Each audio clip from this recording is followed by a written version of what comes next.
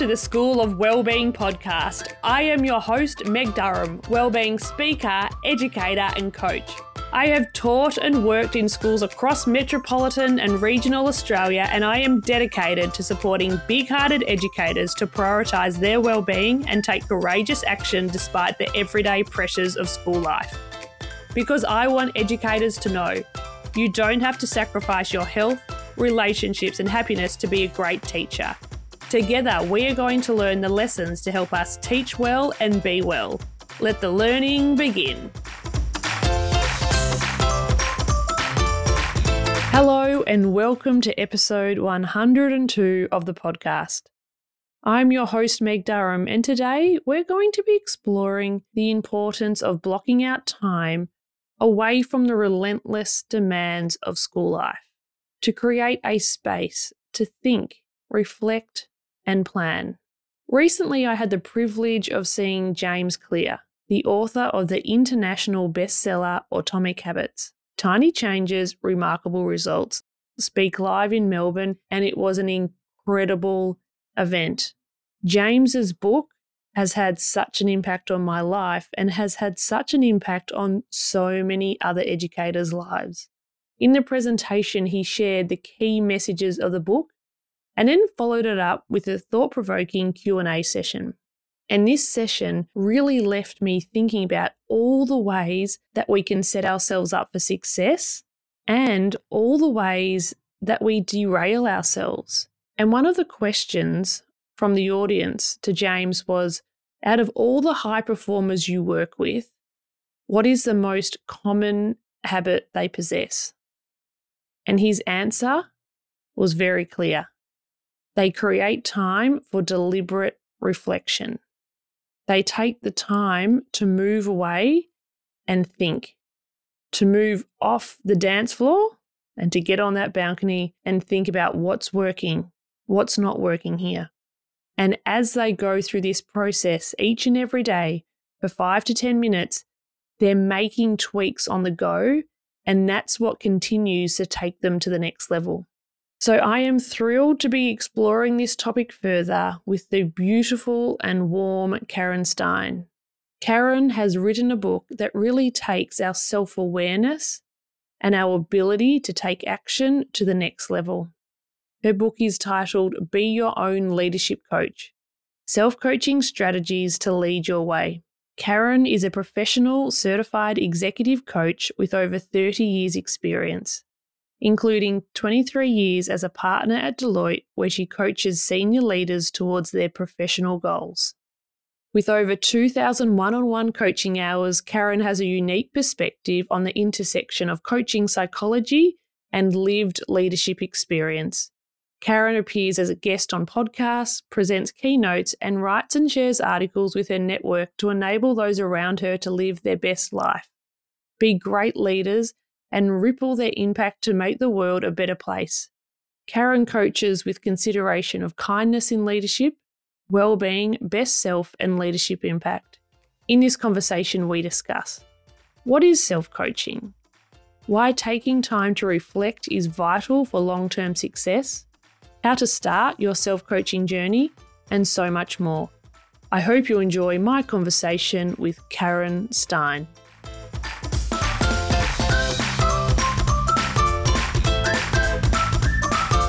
Karen, welcome to the School of Wellbeing podcast. Thanks for having me. Today we're going to be talking about your incredible new book, Be Your Own Leadership Coach: Self-Coaching Strategies to Lead Your Way. Why did you write this book? Well, I wrote this book for a very purposeful reason. I'm an executive coach and I support many people providing coaching on an individual basis. So it's a very privileged opportunity to sit with people one-on-one and provide them with help and support. I talk about being one-on-one either in the room or on Zoom. And it occurred to me in the coaching that I do that there's many more people who don't have a coach working with them or sitting with them side by side when they step into a challenge. And even those who do have coaching, the coaching will go for a finite period. So often when we're faced with a challenge, we don't necessarily have that access to a coach to enable us to gain that support. So the intention was to write a book which would increase the equity of access to coaching strategies, so many more people would be able to be in support of themselves and work through the many challenges that we face day by day. Yes, there are so many challenges that we face day by day, and this book really gives us a way to navigate them in a meaningful, purposeful way. And there's so much we can learn through coaching and self-coaching. So what is self-coaching? Well, for those who are familiar with coaching, it's an exploratory process, and self-coaching is actually doing the work yourself. So it's not having somebody direct you. It's more about you engaging in an exploratory process of discovery where you're trying to open your perspectives towards your behaviours, your emotions, and your thinking, and try and push open the boundaries of those perspectives so you gain more insight into your behaviours, your emotions, and thinking to better enable you with the choices you can make towards the goals that you want to have. So it's a process involving self-reflection, self-assessment. There'd be experimentation and learning involved, and further reflection, and of course lots of practice to build new habits to support yourself to be of your best. And this is so vital because every listener has such a busy life. Nobody's sitting around thinking, oh, I've got all this time. And it's so vital that we give ourselves permission to stop, to think and reflect. And this is what your book really helps people to do, is to reflect and notice and get to know themselves in a new way. So what are the benefits of taking the time to work through this kind of process? There's tremendous benefits, and very much extending the purpose of actually being able to self-coach is having the ability to improve your well-being. So a key benefit from actually taking the time, as you suggested, to stop and reflect and notice is actually becoming more aware of who you are. Your self-awareness will build. Being able to notice more of yourself allows you to make more informed choices as to how you'd like to hold yourself. What's helping me? What's hindering me? What is triggering me that perhaps is not what I want to show up? And it builds out my self-awareness. It builds out my empowerment. I feel much more empowered because I feel I'm much more in touch with my capabilities and my abilities to perform. That builds my confidence. And when I'm more confident, I'm much more positively minded. I'm more hopeful. I'm more engaged and motivated to perform. So there's this nice ripple effect that starts to roll out. And that's all lending itself to improved well-being because I'm feeling much more comfortable. I don't have to wait for hindsight to come and tell me what I should have done. I can actually have foresight to draw on my experiences, use my strengths, think about what's worked for me in the past and craft a new way of navigating towards the positive future that I like. And that helps with well-being. And there's some nice data points around that. I read a study which talked about people who self-reflect and are able to do so on a daily basis and spend just 15 minutes doing so each day have improved performance by more than 23%. And that would be because they're actually able to manage their stresses, their anxiety. They have much higher job satisfaction as a result because they can be much more purposeful in what they're trying to do. It makes so much sense that when we give ourselves permission to stop, we can craft the future in a way that's different compared to when we're just on autopilot. I mean, I'd much prefer to actually be able to have some input into my destiny rather than to arrive there. Look, it could be a nice surprise, but sometimes it won't be. So by actually stopping and reflecting, I'm beginning to learn more about what are the boundaries that I might want to have, what's in my control and what's not. I can become much more aware of my own thinking, so I can actually test my thinking or the assumptions that I might be holding. And so I'm much more in support of myself to enable myself to live my best or even my better life. We don't always have to be the best, but even if it's incrementally allowing me to be a little bit better, it will more likely be more pleasurable in the way I experience life. More pleasurable. That is such a beautiful invitation that if we do that uncomfortable act of sitting quietly and starting to reflect, that eventually over time, we're leading ourselves to a life that lights us up instead of this life that we think we should be living based on other people's needs and wants. Well, yeah, absolutely. It's really hard to also mimic other people when you're watching other people have success and try and be just like them. So if we can actually understand, how does it feel to be just like me? And what are the values and beliefs that I hold that are important for me? then I'm able to calibrate those with the choices I'm making. And that's going to make me feel much more empowered. And I talk about it, it allows me to be of a leader and to lead my way rather just to do leadership things. So that doing and being is quite different in terms of the act and the consciousness that comes with it. And when we're much more conscious towards what we're doing, we're much more positively minded. So the solving of complex problems becomes easier because my mind's open to what's possible rather than feeling it's all too hard. I can actually lean into it rather than pull back and shirk away from it. And that's what comes when I'm able to build up my self-coaching muscles. As we're building up these self-coaching muscles, we're building up this concept of self-awareness. Why is that important? Well, self-awareness allows us to be much more mindful of what's happening around us. So sometimes people talk about the fact that I'll just keep doing what I'm doing until somebody else tells me otherwise. And it's almost living your life and putting the responsibility for your actions on other people. I'll just keep doing this. Nobody's told me that it wasn't helpful or it didn't actually land well. I'm waiting for people to try and inform me. So self-awareness is actually building up my insight. It's building up my knowledge and my understanding of the impact that I'm having and the impact I'd like to have. And sometimes we can have all good intention, but we might not actually be able to realize that intention. It might not actually match. So I can build up some feedback loops through building my self-awareness. And the feedback loops come from two component parts. The first is from myself. I'm able to build out my own understanding of me. What are my emotions, behaviors, and cognitions that are in support of me, and which are the ones that aren't? And through getting a better understanding of this and thinking about perhaps the assumptions I hold or the biases I carry, I can actually start to test my thinking and the way I look at the world and see the impact of that. Perhaps I'm also having some cognitive distortion, some thinking that isn't helpful. I can actually attend to that. So I'm not having self-limiting thinking or maybe catastrophizing every time something happens and feeling uncomfortable. I can start to support myself with different techniques through that self-awareness. The other perspective is gaining it from inviting other people to give feedback, because I can have my own self-image, but if I don't test that with other people, I might actually be having or carrying a number of blind spots that I can't see. And so by finding trusted individuals to bring into this feedback loop, I can actually get their advice and build my self-awareness by listening to the perspective that they have of my impact. And that's really important. It's not a single sourced understanding of who I am. It's actually reading the room, but also seeking some voices from inside the room to also play back to me what they're seeing of me. That's what self-awareness is going to do. And what a gift to get to know ourselves on a more intimate level instead of a surface level, and to go that a little bit deeper.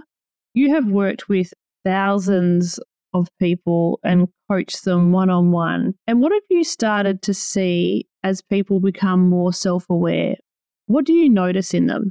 I think there's, a lot more pride that comes with what they're capable of, because it's suddenly becoming so much more resourceful and understanding of what they can bring to different situations. And so there's a lesser amount of doubt. Confidence builds when people are more self-aware. You become more in touch with your strength. You guide yourself to be much more purposeful, so you understand why you matter, why you're significant and of worth, and how you add value and why you're of. And when we feel that way, again, our well-being is improved significantly. So if I can become much more self-aware, I can notice how I listen or how I don't. I can notice how I communicate, or perhaps the quality of my communication could be improved so I can build and maintain relationships with people. So people are engaging in a completely different way when they're much more self-aware. You become much more conscious of not only how you're impacting, but how it's landing with other people and how it's supporting the relationships which you're hoping to build. And it sounds like we're softening as humans as we go through the process, because so many of us have this default negative, harsh inner critic. And as we're going through this exploration, it sounds like we can just hold ourselves with more care and more compassion. Absolutely. Be empathic to who we are. And really that compassion, that self-compassion, that self-kindness is so important in being able to take yourself out of those cognitive situations. Those negative stories that we tend to tell ourselves and lean into because they're just so easy to believe. And so that isn't always healthy. So if we can actually stop and have that self-kindness and talk to ourselves as we would as though to a kind friend, we're much more likely to equip ourselves with strategies and practices to be in support of ourselves rather than to bring ourselves down to a place where it's not particularly pleasant and comfortable and not an enjoyable way of living our best lives. So for teachers listening, there are two things that they really want more of. One is energy and one is time. So how can self-coaching help us with energy management? It does allow you to gain a greater understanding of how you're using your energy. And in a teaching situation, there's the most obvious, which is in the classroom when you're trying to either build the energy to create engagement and excitement, or maybe contain the energy when the kids are bubbling over too much. There is a lot that we bring of ourselves into an educational forum when we're teaching, facilitating, training and the like. So that can draw on our resources. And so if I'm much more self-aware and I'm able to self-coach myself, I can pause and take much more notice of what's happening for me. And I can look at 4 different states. I can look at my physical state, my emotional state, cognitive state, and spiritual state. And spiritual, I mean, is my purpose, not so much a religious component, although for some it might be what they lean towards. But it's more about what am I doing that makes me feel significant and why I matter in what I do. And I can start to consider how are each of those energy states being supported through my day. Am I getting to the end of the day and feeling absolutely physically depleted? I've used up all my stores of energy. And if so, what could I do during the day to actually take better care of myself? What are the rituals I could build in, whether it's providing myself with food for nourishment or water for hydration, or stepping out during my breaks and enjoying some sunlight to clear my mind, or discharging some of the thoughts that have come from perhaps a stressful time in a classroom, or maybe it's been a challenging conversation with other stakeholders, whether it's parents or educators or otherwise. What can I do in support of myself so I'm not feeling that I'm carrying the stress through my muscles, through my neck, through the way I'm clenching my jaw? And what can I do around my emotional and cognitive state? If I'm feeling a bit flat or a bit low, what are some of the things that I could do, the small things that might be in support of myself? As simple as picking up your phone, putting on your playlist and listening to one of your favourite songs to boost the blood circulation and make you feel much more positively minded. Or expressing gratitude towards people, which lifts your positive emotional state. Or maybe it's even considering, how do I boost myself in terms of my resilience? How do I talk to myself about the things that I'm doing well, so that I feel much more resilient and confident as I step through this challenge? So there are small steps that you can take to actually manage your energy. And of course, everyone always goes for sleep. And I do encourage people to try and bring that one into the frame as well, because the more that we actually are able to renew our energy, the better the stores of energy that we'll have. And so looking at your sleep hygiene and what are the habits that you create around gaining a good night's sleep, how you detach yourself from technology, from TV, from these types of things, putting some good habits in place. All of this requires you stopping and noticing and assessing, what are you doing that's helping? What are you doing that's hindering? What are the consequences and the unintended consequences of how you're living your life day to day in the classroom? And what could you do to be better in support of yourself? That's really where you're going to find that you can get that boost to keep going for longer and to enjoy it much more. And we're really becoming our own coach in that sense of checking throughout the day, how am I going? What's going on here? And then making a decision based on that information, where so many of us just race through the day. We're not thinking about strategic moves throughout the day or intelligent decisions. It's just a matter of survival. And so to step back from that and do things differently and just check in every now and then, I can see that could really shift our energy over time, because we get that uplift of, oh, I'm important. My needs matter. I can make changes and I do have autonomy. Oh, absolutely. That's building your self-determination. And so when we have higher levels of self-determination, we are much more positive in the way that we address issues of the day. It's also about giving us space to think about how we're using our time. So it could be that I'm seeing and feeling tremendously busy all the time. And is there a lot of activity, or is it productivity? Quite different. And we often find when we stop, we realise I've got a lot of activity happening, but I haven't been particularly productive. I've been dancing between lots of different tasks, lots of multitasking. And I thought that I was all over things, but I haven't really stepped very far forward today. And so actually stopping and noticing, what am I spending my time on? How is that purposeful and intentional? What could I actually be doing and spending more time in that's of worth? And how could I engage other people to maybe help and support me on some other activities which they might feel of worth? It could be very purposeful for them. We can actually find that we can allocate our time quite differently if we stop and consider what's really going to be driving us towards a better use of our time. Oh gosh, when you said we can get so busy with the activity, not so much productivity, that's me. I definitely, when I feel overwhelmed, I get going on all the shallow, insignificant tasks because the big ones feel too hard to go near.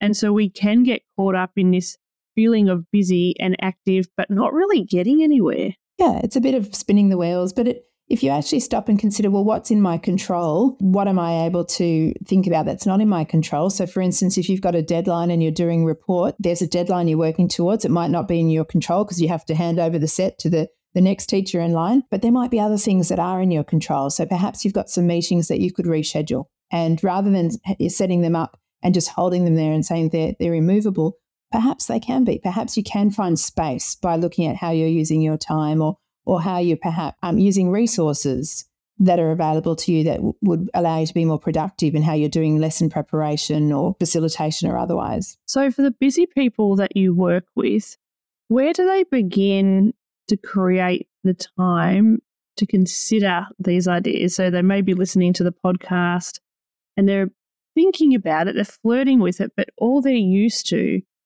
is jam-packed morning till evening. Where do we start? You start by being comfortable with being uncomfortable. And what I mean by that is what I would ask of you is to actually, even though you're busy, is to find time. And if you can allocate 1 hour of time for yourself for each week to allow for self-reflection, that 1 hour is really just 1% of your waking hours each week. So if we assume, coming back to sleep, if we assume on average people sleep 8 hours a night, that leaves us 112 hours in which we're awake during the week. If we take just 1 hour of those 112, it's actually less than 1%, but let's round it up, call it 1% of your time investing in you. And if you can find that 1 hour, whether it's during your school day or whether it's on a weekend or whenever you actually feel you can make sense of finding that time and use that time to stop and reflect and assess and think of how you can experiment to perhaps build some new habits or try things differently, that's when you're going to be able to better understand, well, what am I trying to achieve here? What are my purposeful goals? And how much of my time is actually going towards what's most purposeful for me in the role that I have? How much of my time is going towards the things I just simply must do? I have to tolerate these things and I can't delegate them. And then how much of the time is left that I could actually engage other people to take over these tasks? Where can I free myself up? And also, how can I do things a little bit more efficiently? Sometimes I've just done things because that's how we've always done it. Perhaps by following the status quo, I'm not being as efficient as I could be and as creative in resolving how I solve an issue or how I complete a particular goal or task. So using that hour for the thoughtfulness of trying to be in support of yourself will take those busy people to be much more productive, still busy. I'm not suggesting that they will suddenly have nothing to do. They'll have plenty to do, but they'll be doing things which give them much more enjoyment, which gives them much more meaning and fulfillment because they're much more purposeful in what they're trying to achieve. And if they don't know what's purposeful, that's also a point of reflection. Stop and ask yourself, what am I doing that makes me feel like I matter, that I feel I'm significant and I'm of worth in doing this? And once I can answer that question, then I can start to direct my attention to seeing how much of my time goes towards doing that. It sounds like these sessions that we have with ourselves, they're circuit breakers. They're circuit breakers from acting, behaving, feeling in really predictable and familiar ways and noticing the cost. Is it working for me? Would I like to continue in this way or would I like to do things differently? And really allowing ourselves to consider this, which can feel quite foreign. Because we haven't been trained to actually do this with self-coaching. So self-coaching is building a new skill, and hopefully as people work through the book, they'll recognise that in each of the chapters I'm providing you with self-coaching strategies to allow you to actually do some exercises where you can gain some of those skills to build those self-coaching muscles. I refer to it as actually when you leave the house each day, putting on your virtual backpack before you grab your keys and your phone and go off for the day of work. And in that virtual backpack, you'll carry a number of self-coaching strategies from the book. So you'll have them located inside. you'll leave the flap of the backpack loosely open so you can reach deep down and pull out what you think might be in support of you in the moment. And if that technique's not helpful, you'll reach in with your other hand and jostle around until you find the right one. It will give you much more comfort. You'll feel much more resourceful and confident by building up that backpack full of strategies, because then it's going to allow you to respond to things much more quickly rather than thinking, I don't know where to start or I don't know how to support myself in these moments. So it's that attention to self, to allow yourself to be your best self. Once you've actually mastered that, then you'll be more inclined to be able to lead as your best self. So the ripple effect of your own improved well-being will be contagious across those around you.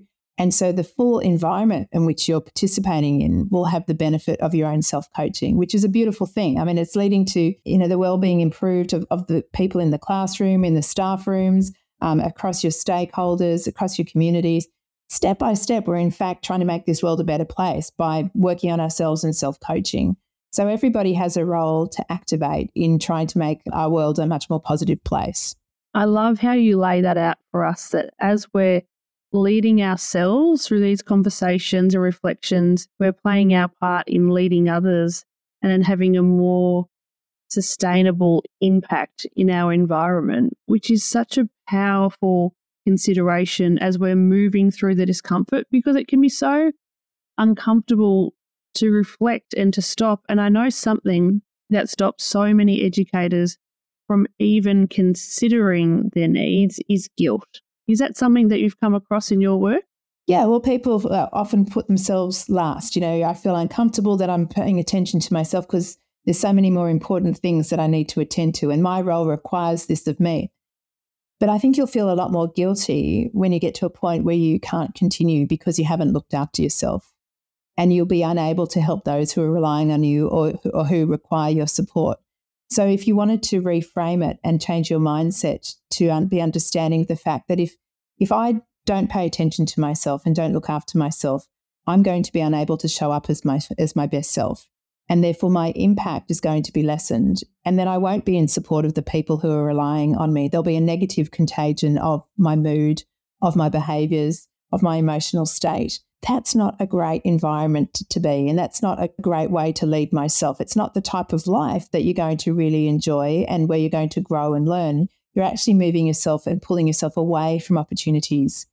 So to enable yourself to see more opportunities, to have that growth mindset of a continuous learning stage of life where you have curiosity and an openness to what's possible, you'll be role modelling that to the students who are around you. And that will have a much more positive contagion than if you aren't paying attention to how you can do that for yourself. And we can role model to our young people the power of reflecting, that we don't always have to be in action to be productive. Absolutely, yes. I mean, reflection is hugely important for us to gain more insight.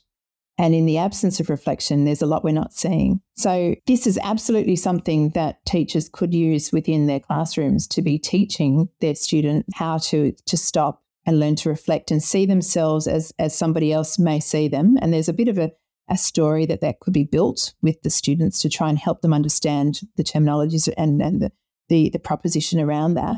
But then to start assessing how it's in help and support of themselves or how it's not. And learning about consideration of the consequences and unintended consequences. There's big learning steps in that for students, but it could be hugely effective in giving them the building blocks so as they continue through their life, it becomes a very natural exercise for them to take notice of themselves and the possible impact they can have. And importantly, although the book is called Be Your Own Leadership Coach, leadership is not necessarily positional. You don't have to have a title. And so if we teach that also to our students, that leadership is an act or a set of behaviours and it's the habits that we build, they can all start to consider how they're leading the way. How are they contributing to the conversation in class and sharing a diverse perspective? That's leading. How are they making sure they don't walk past bad behaviour but actually stop and help people? That's leading. So there's lots of different examples that could come to life in what actually is leadership. And how do we ensure that we lead ourselves to be our best selves? Yes. And your book is just filled with so much practical wisdom where people can dive in and support themselves. And I'm curious to know, out of all the chapters, which one's your favourite? I have to say I do have a favourite, although my kids always say, oh, you've got a favourite child. No, I don't, but I do have a favourite chapter. And the favourite chapter for me is kindness in leadership. I have two values that I've tried to live my career with, very much honouring those values, the values of family and the values of kindness. And I'm really impressed when I meet leaders who can bring kindness into their leadership, because it has our ability to be kind to ourselves, which we were talking to earlier. So that inward focus of understanding how can I be kind and in support of myself and be compassionate to where I am in that moment. How do I support myself?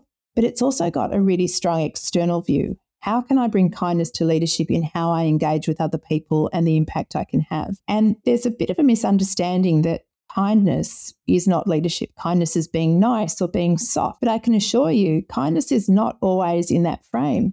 Sometimes you have to make some really tough decisions to be kind.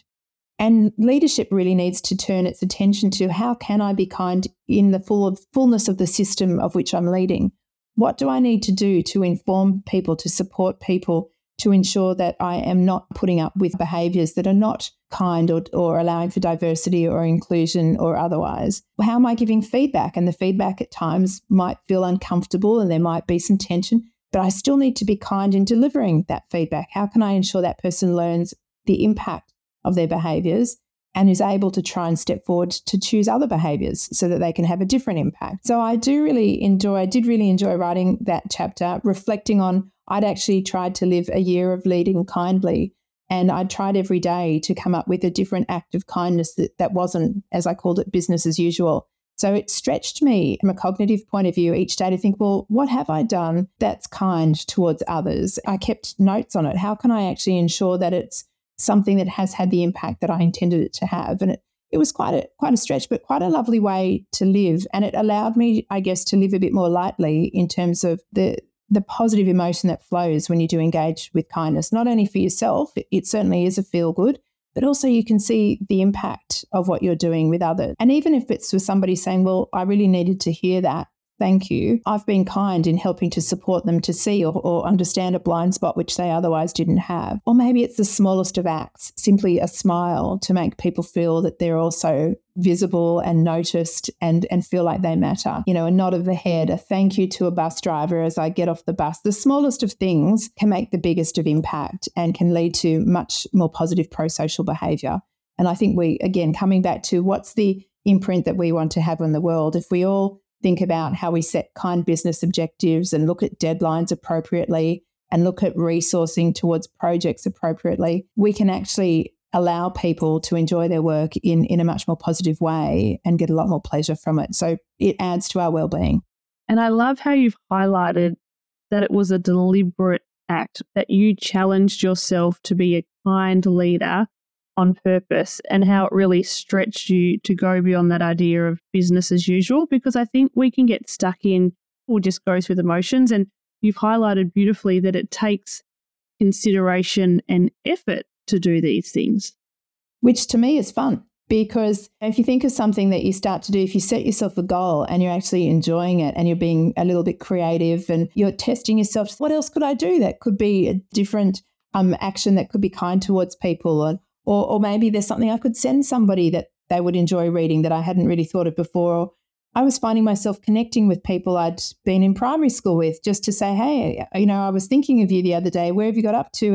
And just making them feel pleased that somebody's remembered something about them. There were all sorts of different things that cropped up, but it is very much a consciousness. It is very deliberate. It's very intentional, but it actually feels quite lovely. And I would encourage people to try and adopt that approach in the way that they lead themselves, and you'll feel that the people around you feel much more supported and much more likely to engage in discretionary effort towards things that they're doing, because they feel like they're recognised, they feel like they matter, and they can see that it's appreciated. To wrap up this incredible conversation, Karen, I'd love to invite you to finish 4 sentences. Are you up for that? Sure, I'll give it a go. I am inspired by. I've got 2 sons and I'm inspired by their zest for life and the way that they bring new perspectives to me so I can see the world through a different set of eyes. When life feels hard? I pause and I try and regain my perspective. An underrated skill is?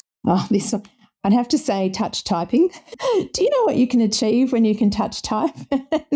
It can take years off everything you do. And I am looking forward to. Well, I'm looking forward to going to India early in the new year. My book is going to be published by another publisher in India, and I'm hugely excited that I'm able to visit India with purpose and hopefully help other people across the globe with bringing light to how they can also self-coach and support themselves in having their best life.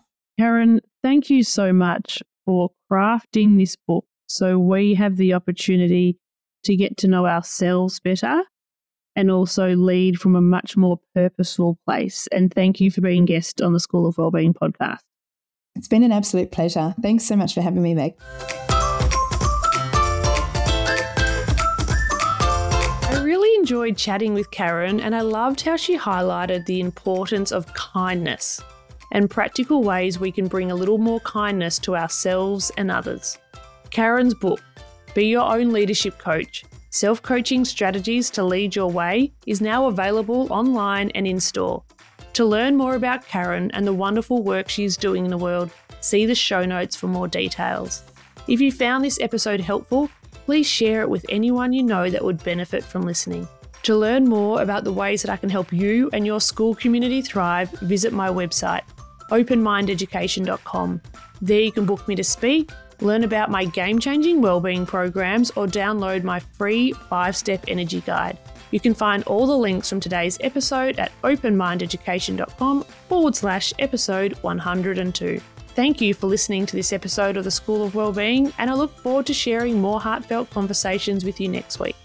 Until then, take care and take deliberate action.